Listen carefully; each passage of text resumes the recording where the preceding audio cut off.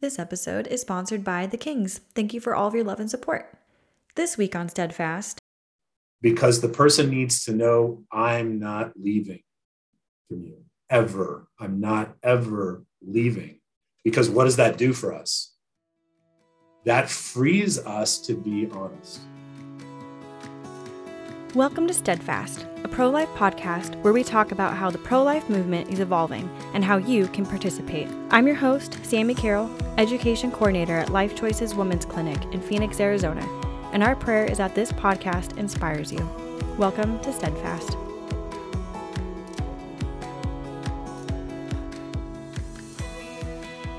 What is up, everybody? Today on Steadfast, we talk to Mike Phelan, who is the Director of the Office of Marriage and Respect Life here in the Diocese of Phoenix.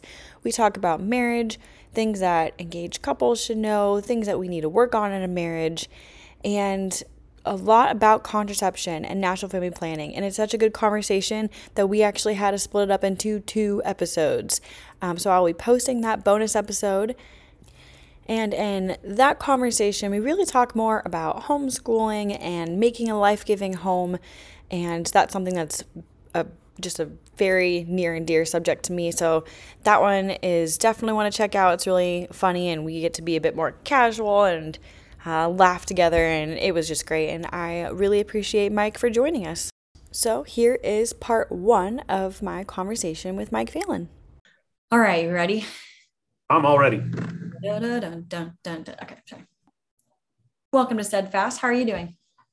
I am doing well, Sammie. Thank you for having me on. Thank you for joining us. I have a story to start this podcast with. So my aunt is apparently best friends with your sister. My aunt is Katie Sukup. Oh, I know Katie Sukup. And at her wedding, I don't know if you will recall, but there was a young girl that may have tackled a bridesmaid for the bouquet during the bouquet toss. That was you. That was me. I'm a big fan of Katie. She's a remarkable person. She's one of the neat people my sister is friends with. So can you? I think she caught the bouquet at our wedding. I'm absolutely positive of that. Really? Katie Sukup. She was Katie Payne at the time. Caught the bouquet at our wedding. Yeah, when my wife threw it. So there you go. That's hilarious. It's a very small Catholic world. Let's be real. So can you tell us about yourself and how did you become the Director of the Office of Marriage and Respect Life? Yeah. So I'm a husband to Sharon for 26 years now, father of 6 children and 5 boys, which, as we like to say, is why we've learned definitively not to become attached to any one piece of furniture, because it's all a playground anyways. And it's a joy. It's a total joy.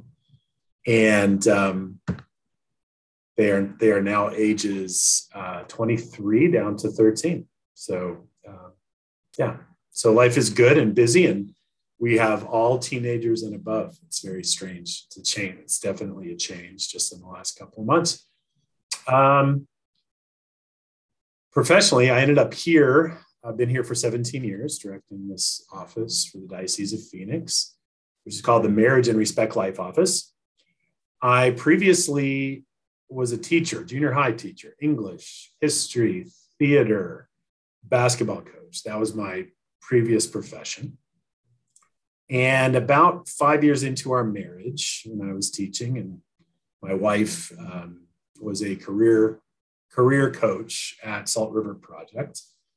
So we both had fairly well-started careers. I encountered this thing called the theology of the body in a very powerful way. And I went to a weekend conference on the topic. And we were already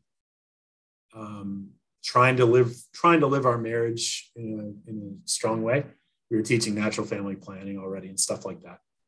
But theology of the body, John Paul II's mind on the body, the meaning of male and female marriage and sexuality, and the vocation to live love blew me away. It filled in all these gaps for me.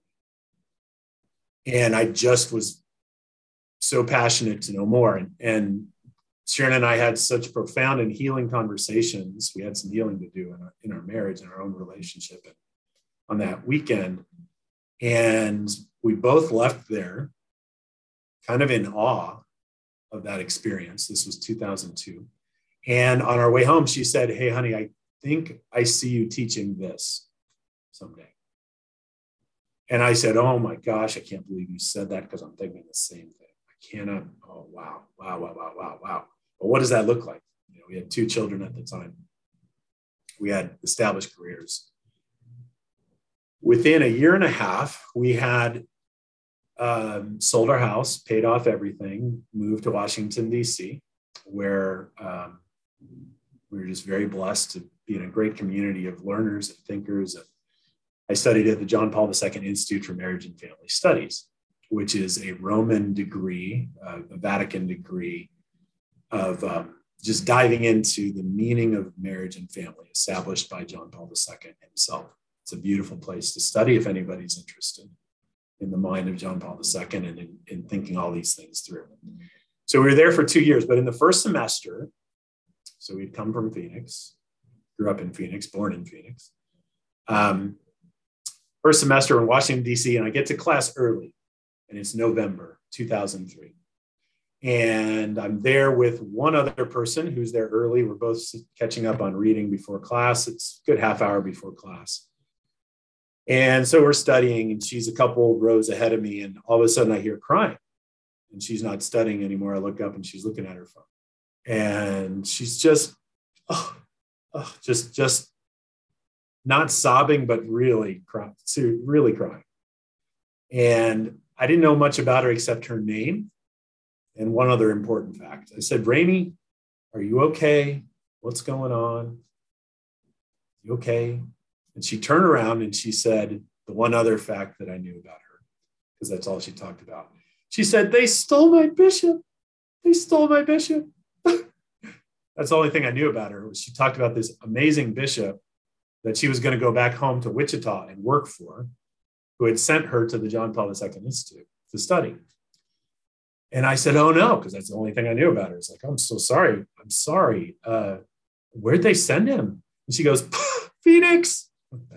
And I went, I'm so sorry, Ramy. I'll be back." And so this great bishop she was talking about was Thomas Olmsted, who was coming to Phoenix. And when we left Phoenix, we didn't know what we'd be doing when we got back. We just knew we needed to study this, and we wanted to share this good news with adults. I had been through a lot of experiences watching my students, my junior high students, go through absolute hell with their parents divorcing, 7th and 8th grade, and just what I would see them go through. And it dawned on me over time that it really was the parents not knowing not making good decisions that was wrecking the kids' world. So that's why we're there to study. So I met with our new bishop at the time, 2003, Bishop Olmsted, that Christmas. And he was so excited that somebody was already there studying and was planning to come back to Phoenix. And he said, "Well, there's no job right now, but we'll see when you get back." And so when I got back, they had put 2 offices together to make a single office so that I could support a family, the marriage and family office with the Respect Life office. And I got hired. And so I've been doing that work ever since. That's amazing. So what do you do as a director?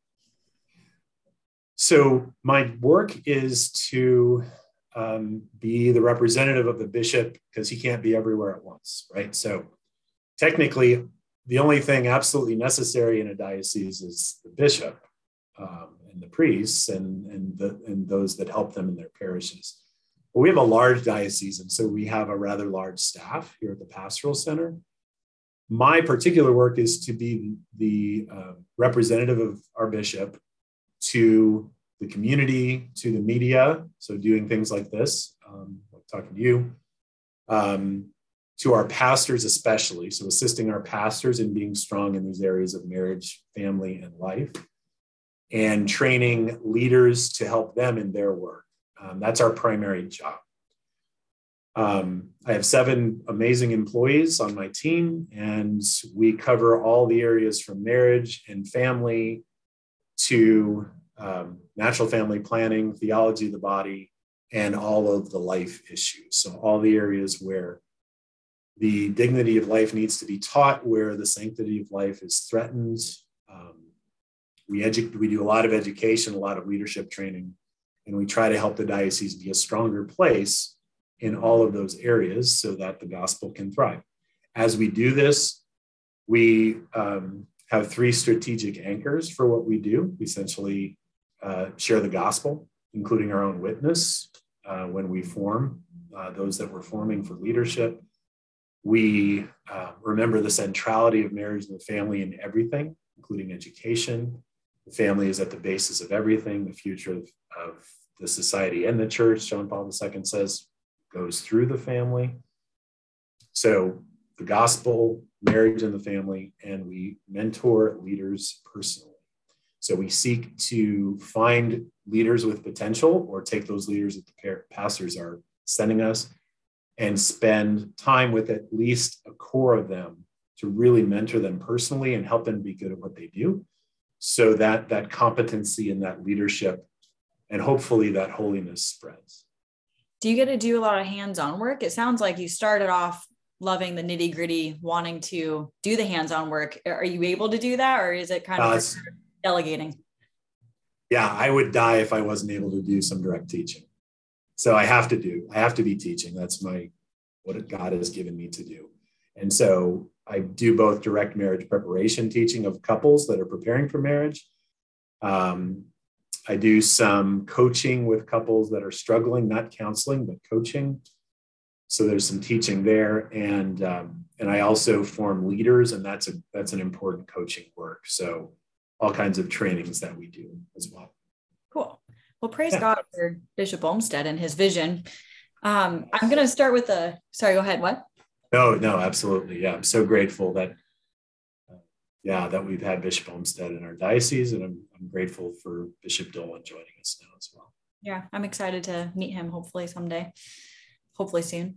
I'm going to start with a kind of an easy question, but maybe it's not quite so obvious, but why is marriage and respect life? Why did we merge it? Like why did we merge it into one office? Sure. Well, again, practically speaking, it made sense to be able to have a salary that someone could raise a family with. And the best thing that I have ever been able to do for my children is make sure that their mom can be home with them. So having a salary that supports that, even though there's a lot of sacrifices with that, has been essential. So that was part of it. It was practical.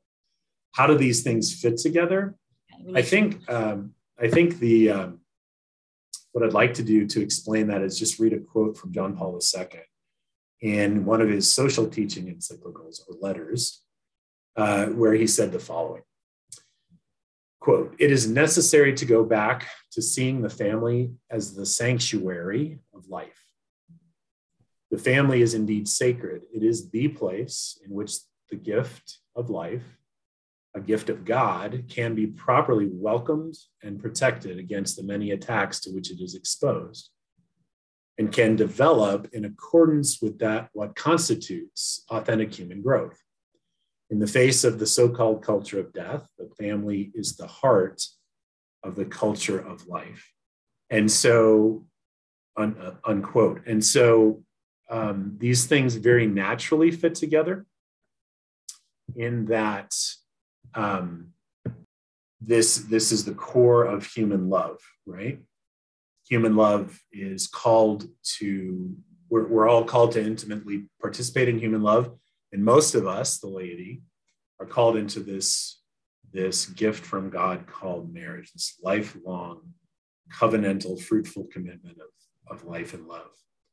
And that if that is strong, everything else in society goes better, particularly the protection of all human life, both at the beginning of life, when there is a disability, right, in a person, and at the end of life, when life is coming to an end. When the family is strong, all of those things can be more easily, none of it's easy, but more easily taken care of and protected, because of the bond of love that's there naturally.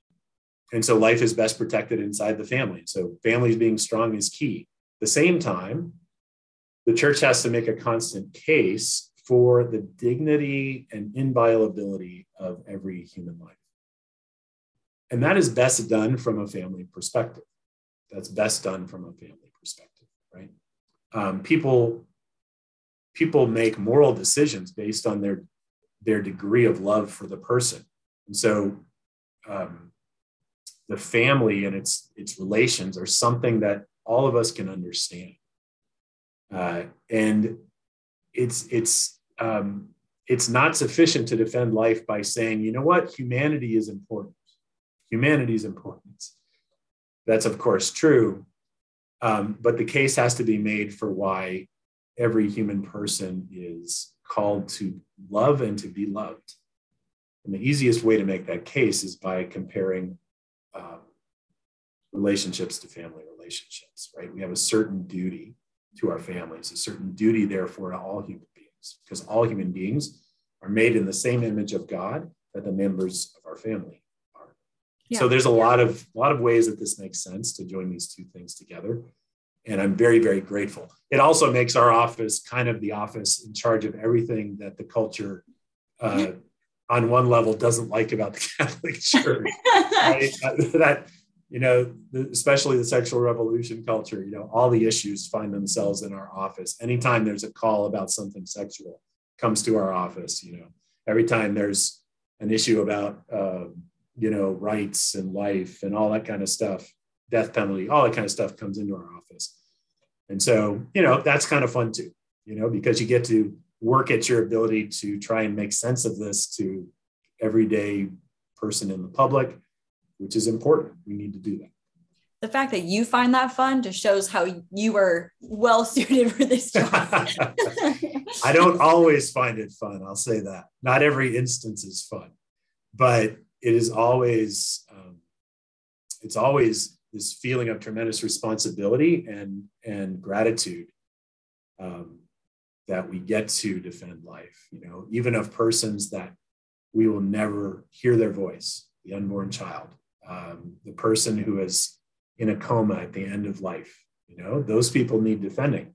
The church defends every person, and the church defends every marriage. So, when these things are under attack, it's the church's job to make the case persistently and repeatedly and hopefully persuasively and winningly. And that's a fun battle to be involved in. I could just dive into so many stories from the tribunal, but I'll rein it in. I'm again glad that you found it fun. Although I do think that it's important that people know that that the church does fight for every marriage and make the case, because of course a lot of people don't know about the cases at the tribunal necessarily. Maybe I'll make another episode and ask Nicole to come on. But sure. Oh, that'd be good. Yeah, I think I want to talk about marriage before we dive into children. In your experience, what obstacle or issue is really underrated and really needs to be talked about more before a couple gets married? Yeah, I think there's 100 conversations that have to be had between couples, and the more that couples lack really solid and joy-filled examples of marriage when they head into marriage, the more conversations have to be had. And Marriage Prep does a pretty good job of at least really encouraging all those conversations. We've learned a lot over the last 50 years. But I would say this would have been a totally different answer 50 years ago. But now I would say the question that has to be discussed at length and at multiple levels is the question, so what do I think marriage is? Hey everybody, interrupting this part of the podcast really fast to explain what the tribunal is. The tribunal is the court of the bishop to adjudicate ecclesiastical judicial cases, most often marriage annulment cases. Essentially, they are the ecclesiastical law office of the church, and as a notary at the tribunal, I helped with marriage annulments and permissions and dispensations for marriages. So when we are looking at marriage annulment cases, we look at what is going on at the time of consent, what was going on before and during the marriage vows. So it doesn't matter what happened later on in the marriage. It matters if you were able to make that vow and if you understood what you were saying yes to. So we hear a lot about people's past, a lot about people's upbringing. So obviously it can be a little bit depressing, but also we do get to see lots of beautiful marriages and help couples get married as well by providing permissions and dispensations. There's so much to unpack there that I will just reach out to Nicole Delaney, the director of the tribunal, and ask her to come on the podcast. Cool. All right, back to Mike. If you think of your tribunal experience, I'm sure a lot of the testimony is, I did not understand when I got married that marriage was this. And so the conversation, what to share with your future spouse, what do I believe marriage to be? A more practical way of understanding, so that's kind of a philosophical question, right? Is it for life? Is it for my good and your good, no matter what we face? Is it for the procreation and education of children? This is what the church teaches it to be. Is that what it's for? Is that what I believe marriage is? Here's another more practical and more dramatic way to ask the question. You can ask, is there anything short of one of us dying for which I would leave this marriage? And if the answer to that is, oh yeah, there are things I would leave over, then that person is not ready to be married. Yeah. I think in my experience, think that I know couples that should have talked maybe more about their roles in the family or in the future, especially with children. Yeah, and that's part of it, right? So is marriage for the procreation? Is marriage for bringing babies into the world and then educating them for 18 to 30 years? Is that what it's for? Is that what we're getting into here? The answer from the church's perspective is, yeah, that's exactly what you're getting into. But often, again, because people have not had a lot of role models that have done that in a way that brought them a lot of life, or they saw a lot of goodness in that, oftentimes people will later say, this is not what I bargained for. And so a realistic discussion, of course, with guidance of what that commitment means. And obviously the issue of roles is part of that. For example, there's a question on the focus inventory, which is one of the tools we use in marriage prep. It's a dialogue tool. It's not a test. It's a dialogue tool. You're not being tested on your compatibility or anything like that. But what it does is it prompts important discussions. And one of the statements in that is, we have talked about what it means to be husband and wife, which is another way of asking the question, what is marriage, right? And it's very interesting how that statement impacts couples. A lot of Americans are very egalitarian. And we've even had couples, tell us, my wife and I did marriage prep at the Newman Center for 4 years. And they would tell us, oh, well, we don't use those terms. Those terms are kind of outdated, husband and wife. We like partner, which is already the beginning of an answer to the question, what is marriage, right? It's a partnership. And so we would spend a lot of time just on that question, right? Is there any difference at all between the two of you? Once children, and this is to your question, once children arrive, how is this going to impact your lives? And there's often this very idealistic, well, one of us will try to stay home for part of the time, or whatever aspect of child raising was being discussed. And it was very shallow. And so we would try to push that conversation to be as deep as we could go. But you're right, that is something that people don't discuss often enough at a deep enough level. Yeah, it's very important to do, because children are amazing. Children are amazing. Yeah. And they are, the church says, the crowning fruit, crowning gift of marriage. Children are the crowning gift of marriage. It's a remarkable statement. And yet it is a serious responsibility that will cost you your ego. Amen. Yeah. Deacon Jim Keating, one of my favorite teachers on this stuff, he says, you cannot drag your inflated ego into heaven, husbands and wives, and wives, but husbands. And the good news about marriage is that if your spouse doesn't kill your ego off, your children will. Ouch. You can't bring it with you anyways. It's got to diminish anyways. And we don't really want our egos to be massive. What we want is love. And love costs, and that's important to talk about before marriage. Yeah.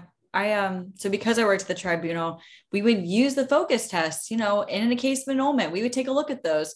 So my poor husband, when he was my fiance, I was like, this is a really big deal because I know from my job that we look at these. And unfortunately, I'm a very decisive person. Not unfortunately, I think it's great. I'm a very decisive black and white person. Whereas my husband is more like, I don't know. Like, let's think about that. And like, he's morally black and white, but when it comes to like, the statements, you're just like, oh, I don't know. So he put a lot of I don't knows. And the thing is with a focus test is that even if it's like, I don't know, and yes, it's like, oh, you disagree. And so we didn't do your score goes down.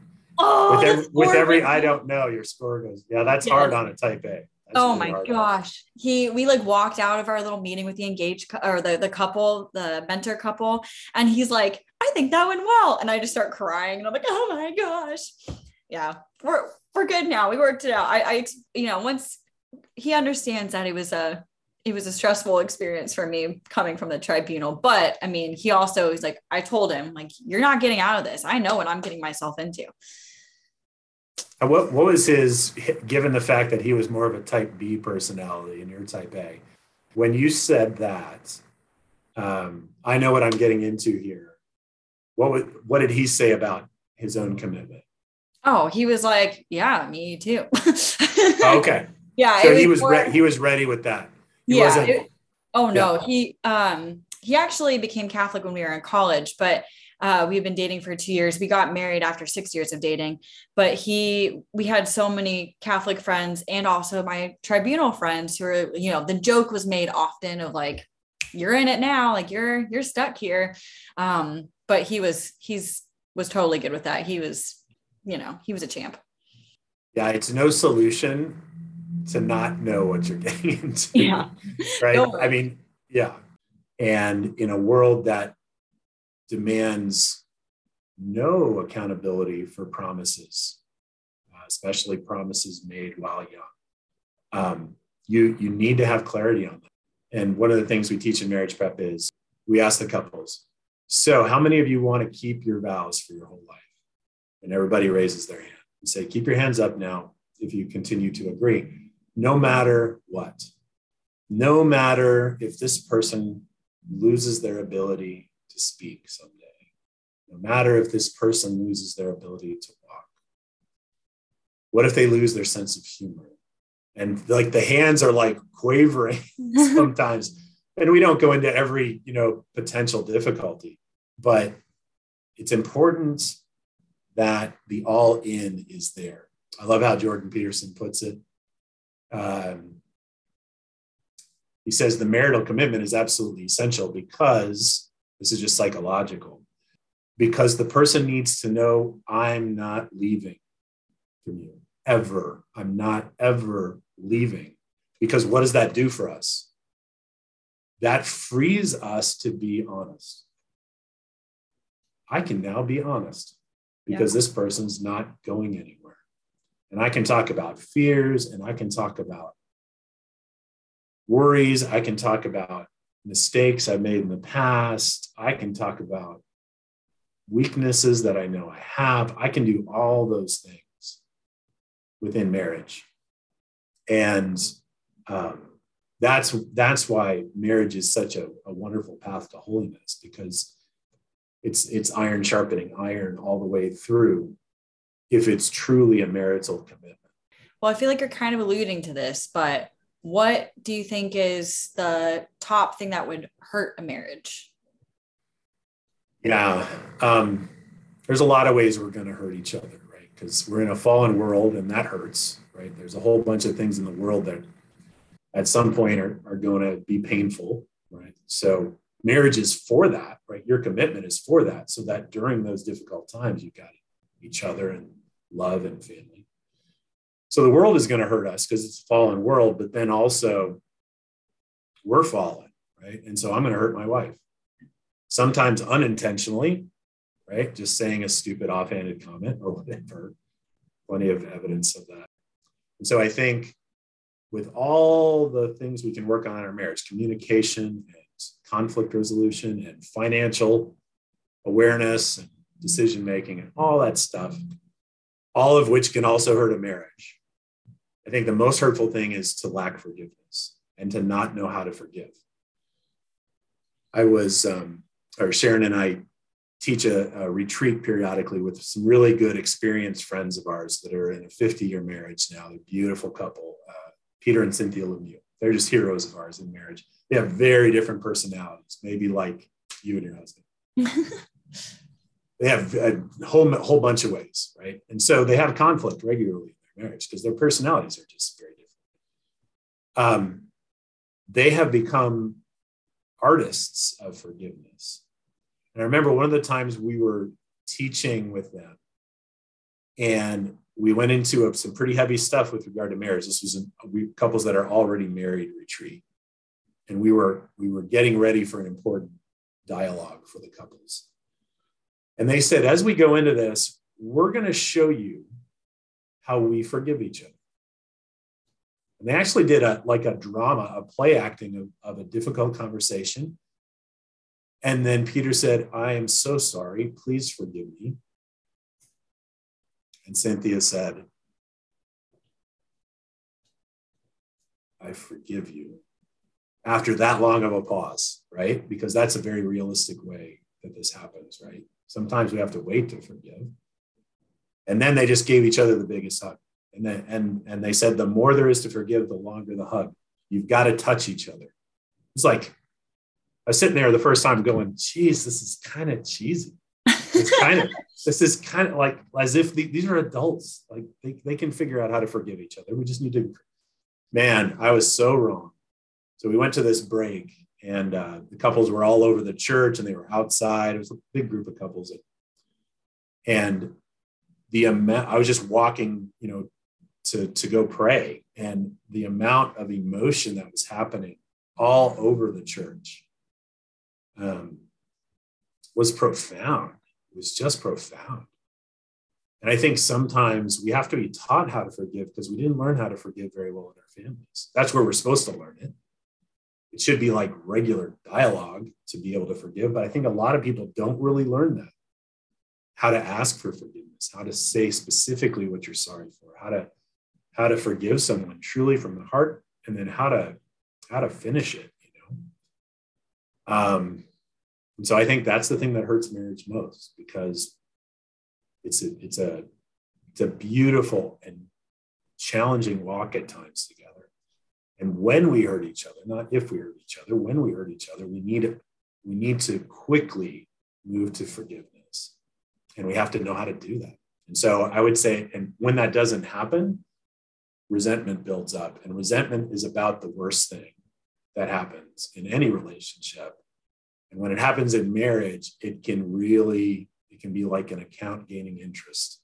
And then all of a sudden there's an explosion that one person didn't see coming, but it's built up over time.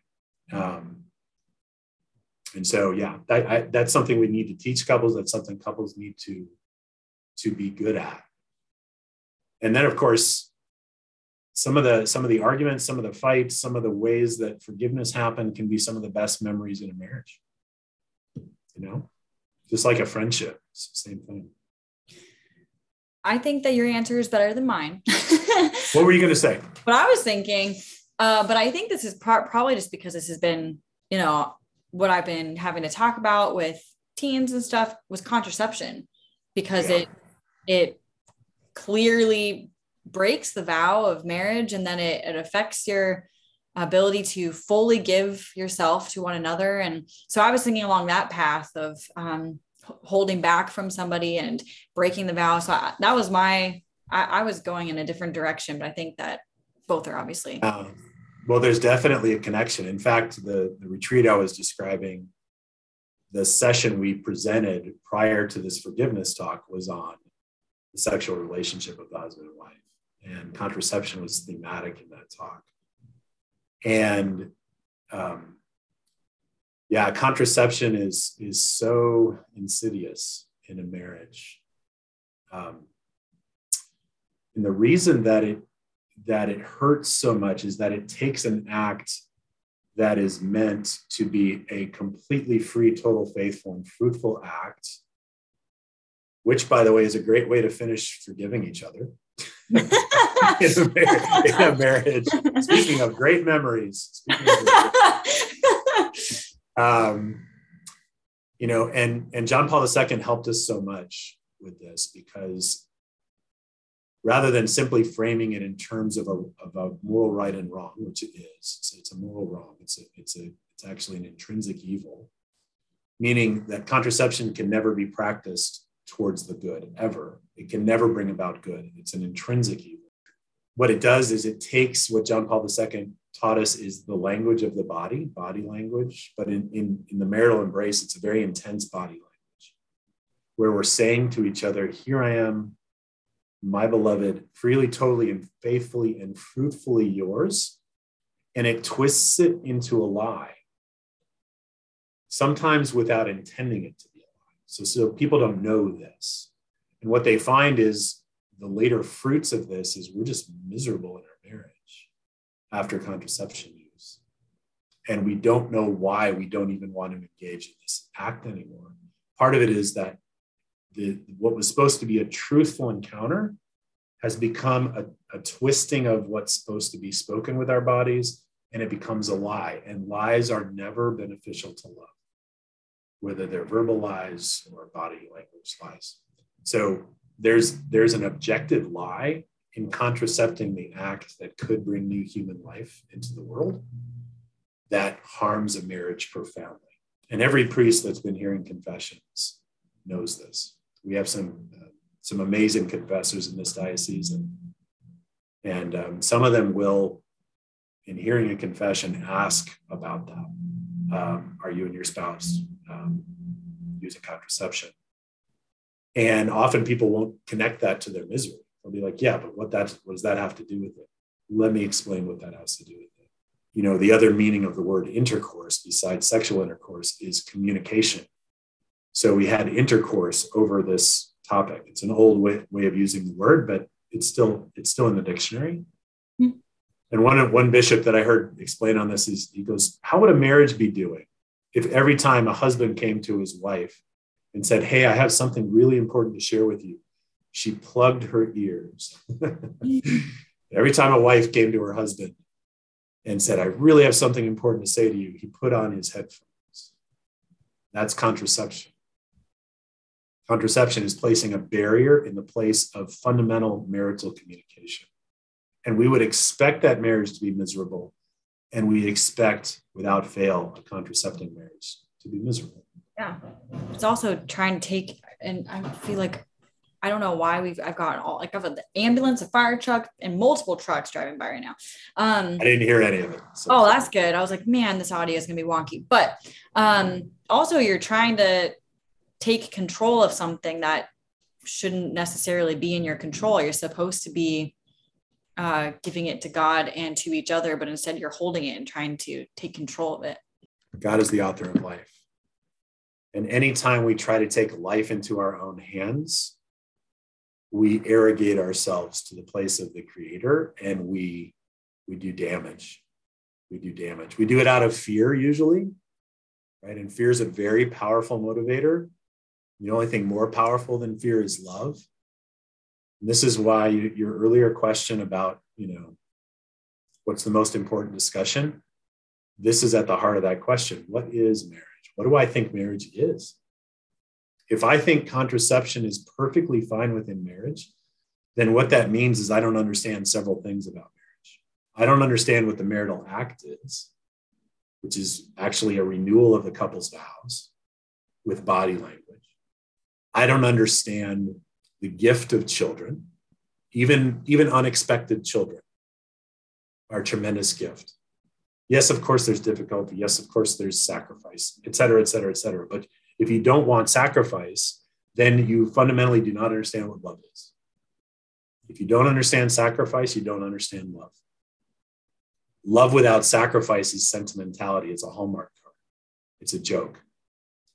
And yet people aren't formed to think that way. And they go into marriage with a Hallmark card, bridal party atmosphere, mentality about what marriage is. It's the wedding day and the emotions and the photos and the feelings and the perfect honeymoon, and everything's got to go right. And it's this insane candy fantasy that is, of course, going to disappoint compared to a fantasy life. But contraception is at the heart of a violation of the vows themselves. Yeah. I think that with contraception, a lot of people, a criticism of the Catholic Church, especially getting married in the Catholic Church, is all of our rules, especially for marriage, because like you said, that's one of the big, the criticisms almost of the Catholic Church are answered by your office. The marriage, homosexuality, contraception, abortion, all of it. So can we talk about why these rules are important, why the church has them? I think I love rules. I'm all about it. And I think that there's freedom in rules, and I could go on about that, but what would you say? Yeah, maybe you want to add something about that at the end. Right. So Benedict XVI taught repeatedly that anytime the church says no to anything, she's acting like a mother in a dangerous neighborhood. And what she is doing is, through saying no out of love, it is simply and only to protect a far greater yes. So the yes to something requires a no to other things. If I say yes to a career as a teacher, I'm saying no to other careers, right? It just goes with the territory. And we can also think of it in terms of a playground, right? Children on a playground. There's been a study done that when there's a fence around a playground, the children run into the playground and run right to the fence and up against the fence. And they play their game, and then they go play their games. Like when there's a playground with no fence, they run out and they huddle in the middle together. Young children do. There's no freedom in just huddling together in the middle of a field, right? But why do they do that? Because they don't know where the boundary is. We do very well as human beings when we understand the boundaries, making the game playable, right? I mean, we would hate to be on a freeway with no rules, right? It wouldn't be a fun place to drive. Not for the non-aggressive anyway. It would not be a fun place to drive. And so we have to ask, if a rule is there, why it is there. Mm-hmm. And anything with regard to marriage and the rules of the church, or we can say the clarifications of the church, is that it provides the optimal boundary within which we have tremendous freedom to love. When we go beyond that boundary, we always hurt ourselves, and then we hurt other people, and we are not loving at that point, right? Contraception is one example. Abortion, obviously, is an example. Divorce, adultery. These are boundaries which the Lord gives us to give us a protected place to play the game of love well. And that's why marriages and families that follow the rules, we could say that accept these limitations for the sake of love, tend to thrive. Yeah, I was going to use that. We play a lot of board games. I was going to use that analogy of the board games. Not only are you learning how to play, but you learn how to play it well. I think also, what? Yeah, no fun to play a board game without rules. Oh yeah, it's just chaos and anarchy. Going back to the procreation. We know that marriage is supposed to be unitive and procreative, but what would you say to a couple who is infertile, and especially if they feel like this is a part of their marriage that is missing, especially in the eyes of the church? Yeah. Well, as far as the teaching of the church goes, there's nothing invalid about a marriage that finds a couple that finds that they cannot naturally conceive and or carry children to term.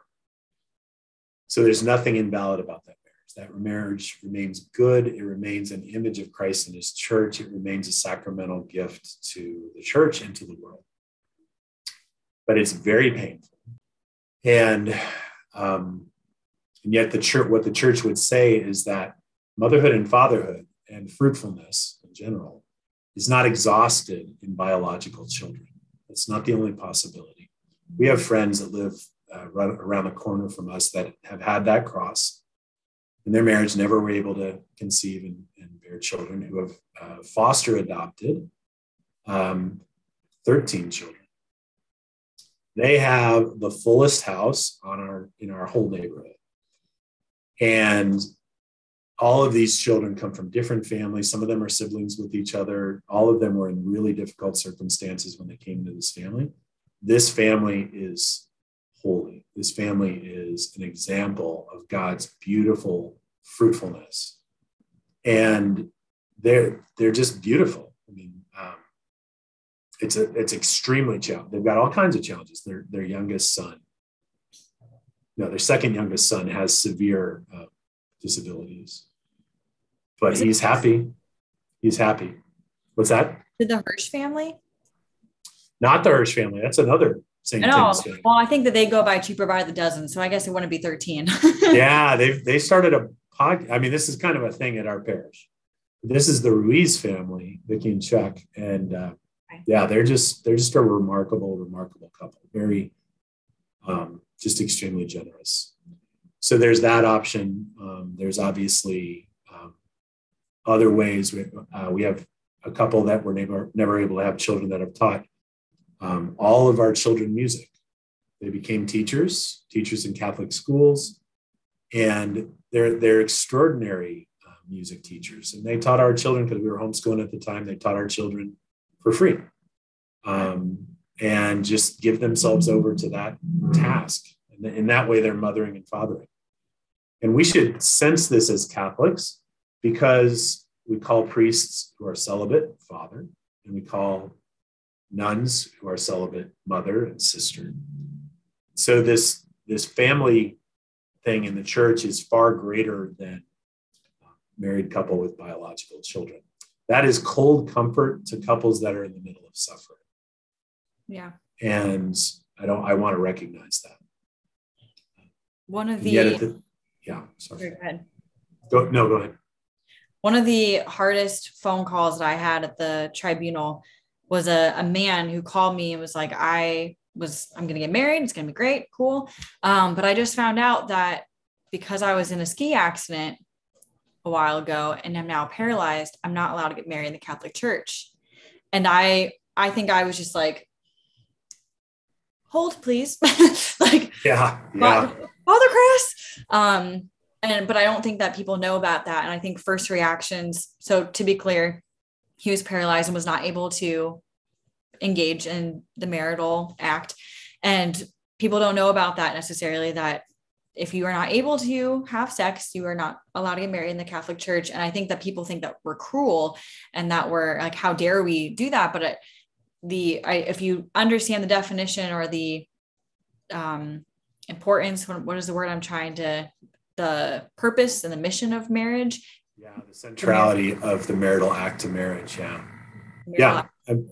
They're almost synonymous, right? Marriage and sex are almost synonymous, right? This is the relationship which society has always given to man and woman in order to help them to have a place to land with their sexuality.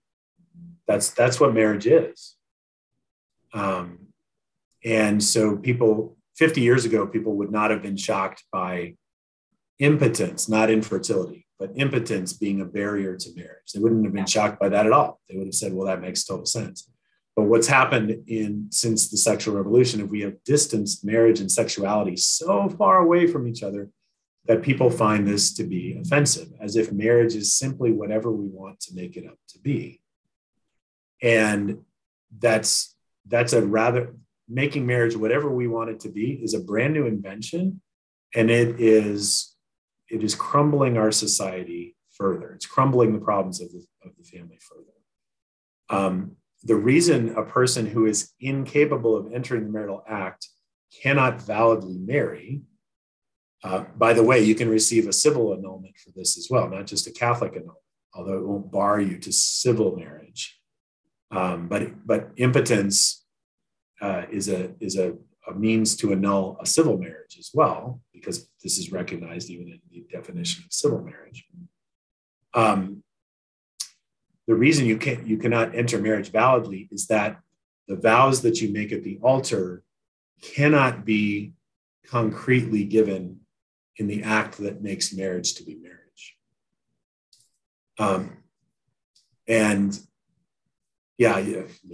It's hard to find an analogy that makes a lot of sense. But you simply can't do what marriage is called to do, and therefore you can't enter the vows in the first place. Doesn't mean that you can't love. I think that's what people hear when they hear that. Oh, that means I don't get to love. Other people get to love and I don't get to love. That's where our notion of love is very shallow as well. Love is far more expansive than the relationship between a husband and a wife. It's far more expansive. It's not to say you can't have intimate friendships, right? Intimate friendships are a crucial aspect of love. Doesn't mean that you can't live in partnership with someone to support each other for the needs in your life. The way two sisters would, right? Who no longer have their husbands or something like that. There's a lot of ways to love. It also is not paying much attention to the fact that in the Catholic Church, choosing celibacy is a path of love. It's actually a path of love, right? What does Jesus say? Some are eunuchs and therefore cannot marry because they have been made that way, right? They have a disability. So this is directly from Jesus when he's talking about marriage. Some choose to be eunuchs for the sake of the kingdom. Some choose that. Some are actually called to that. And therefore, love cannot be reduced to sexual love. And so marriage is particularly for sexual love. That's what it's for. The church will always clarify that and defend that. And I think if we really think about it more dispassionately, we can see that if that is changed, if that is compromised, then marriage ceases to have any kind of specific meaning at all. What is it? Just two people living together? Is it? I mean, that could be anybody. That could be family. That could, So, yeah. I mean, it's one of the more difficult conversations to have, though. Oh, yeah. Experience, because it tends to be very personal. I mean, obviously, the case you gave is very personal. Marriage would lose its distinctiveness as a relationship completely if sexuality was not at the heart of it. And that's why when there was the arguments put forward for same-sex marriage, nobody argued that it could be a sexless relationship. Everybody said that it has to be a sexual relationship. They have to have sexual attraction for each other, because we've always known that marriage and sexuality go together. And so that was, those that were making the case for homosexual marriage never allowed for there to be simply a civil partnership law that would just let you live together and get certain benefits for supporting each other. They never supported that because we all know in the end that marriage is directly connected to sexuality. Going back to contraception, one more time, but with natural family planning. I know that I've heard natural family planning being called like, Catholic birth control, or just I've gotten the question of like, why is natural family planning okay, but not birth control? So can you talk about that? Why natural family planning? If a couple is called to maybe wait to have children if they feel like they've discerned that this is not the right time. They can use natural family planning. But why is that not considered sinful, like contraception? Yeah, good question. So a couple of distinctions to make. Catholic, it has been called Catholic birth control. The church, in a certain sense, does not have a serious issue with birth control. What do we mean by that? The church calls every couple to responsible parenthood. That means that couples have to discern a lot of things as they have children, and there can be serious reasons to postpone having children. And the church teaches even for an indefinite amount of time, right? At times, it's very serious. So what do I mean by the church doesn't completely reject birth control? The church doesn't reject the couple making decisions, responsible decisions to postpone children. That's what I mean. They have a certain amount of control over the situation. Contraception is totally different. And I have heard people call natural family planning Catholic contraception. Oh, it's just Catholic contraception. It's just the natural version. And that's demonstrably false. So NFP can never be contraceptive, although it can be a means to postpone having a child for a time that's very effective. It's very effective. The modern methods of NFP are very effective for doing that. What do I mean that can't be contraceptive? Well, what is contraception? Contraception is something that a couple decides to do before, during, or after the act to try to remove the possibility of the generation of a new human being. That's what contraception is. The couple actively does something to try to prevent the conception and continuation of a pregnancy. That's what contraception. And so you have all these barrier methods and chemical methods that try to do that, and which require the couple's will to use. That's what contraception is. NFP doesn't do that. NFP does not do that. A woman is only fertile during a very narrow window of time each cycle. That wasn't the human person's idea. That was God's idea. Men are always fertile. Very simple situation there. Women have a narrow range of fertility, some 7 to 10 days during a given cycle, during which pregnancy is possible. And the female ovum, the egg, which unites with the sperm, only lives 12 to 24 hours. It only lives that long. So there's this window during which a woman, if she has intercourse during that time, can become pregnant, that we teach couples. The rest of the time, she's naturally infertile. She's naturally infertile, and that was God's decision to make that rhythm part of her makeup as a woman. And so NFP doesn't do anything before, during, or after the act to change the act and twist it in such a way that it will not bear children by adding something, barring something, withdrawing before ejaculation, whatever the couple does to try to contracept and change the act. NFP does not change the act. NFP is just knowledge. And we time the act for the fertile time, the infertile time, based on our serious considerations as a couple for bringing a new child into our marriage at this given time. And they need to be just reasons. You know, when we teach couples about use of NFP, and they always have, you know, if they're very conscientious, they have a lot of angst. Well, what would be a serious reason? What would be a just reason to postpone a pregnancy? And the church doesn't give specifics. It does say in Humanae Vitae that the couple must consider the psychological, economic, and health issues surrounding the situation in order to make a just judgment. And there can be grave reasons, serious reasons, just reasons to postpone. On the one hand, if the wife's health, if even very pro-life doctors have told them that the wife's health is seriously at stake in another pregnancy, that's a very serious reason. Not to contracept, but to use natural family planning during the fertile time. Or to postpone intercourse for a very indefinite amount of time until we really have NFP down, whatever the case may be. But NFP can be used obviously there. in crisis, the economic crisis, obviously that would be a reason, right? For serious mental health issues, that could be a serious reason. Is we have always dreamed of having a boat, a serious reason? Well, obviously not, right? And sometimes people will struggle over that, like, but then the 2 vacations a year plan, right? Those dreams before we're married, like this is what marriage is going to be like, right? No, that's okay. And those would be extremely not serious reasons not to have a child.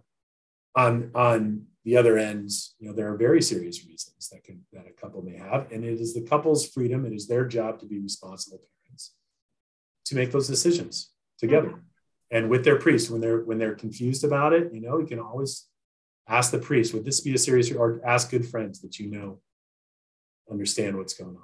So we can always ask for counsel. I think there's also something to be said about, nature. I feel like that if you want to take God out of it, because I have friends that have considered using natural family planning, and they're not, maybe they don't even believe in God, but working with the natural cycle of the body is something that can appeal to a lot of people. And then you can get into all the benefits of natural family planning / the detriment of birth control. But again, probably another conversation. Yeah, it's just science, right? Yeah, it's just science. I've had the experience of couples becoming more interested in the Catholic Church because the Church teaches this, and they learn so much.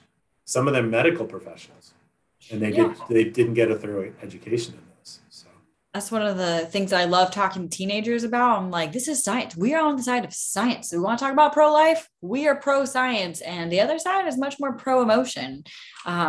And I'm not really pro-emotion usually. Just my last question, what is the best thing that a layperson can do to contribute to the mission of Marriage and Respect Life? Great question. So when you're single, the best thing you can do is to start from the interior life and pursue your own vocation, whatever that may be. Really pursue your vocation. Ask the Lord. Follow the Lord with all your heart, mind, soul, and strength, and ask him what he's calling you to do. What kind of love is he calling you into?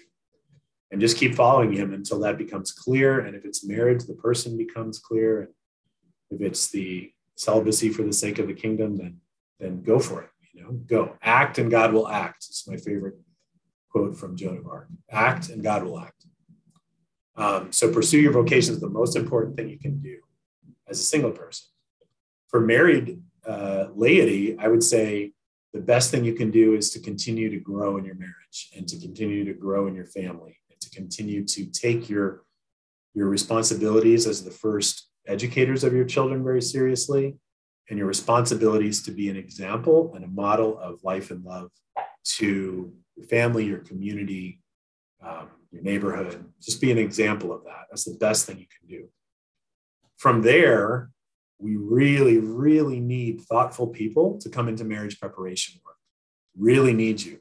So if you've been blessed in your marriage with NFP, with theology of the body, with raising children, having success raising children, whatever, you've become really good at communicating in your marriage, whatever aspect of marriage you've and especially if you have a teaching gift, we really need you in marriage preparation. We have a lot of couples that teach, but we always need more. And we find that couples that are in marriage preparation, we prepare about 900 couples a year.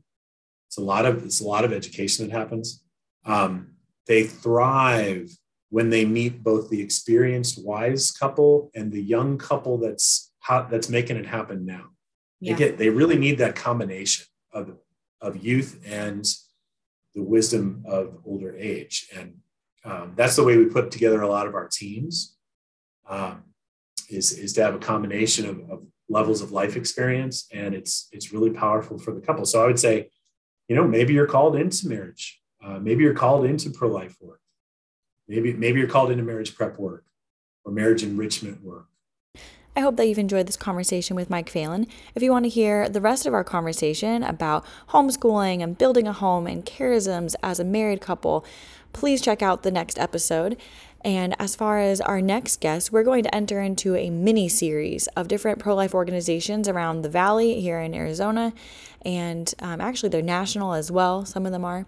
And so I hope that you enjoy our little mini-series coming up, and I hope that you have a blessed week. Thanks, guys. Thank you. Bye.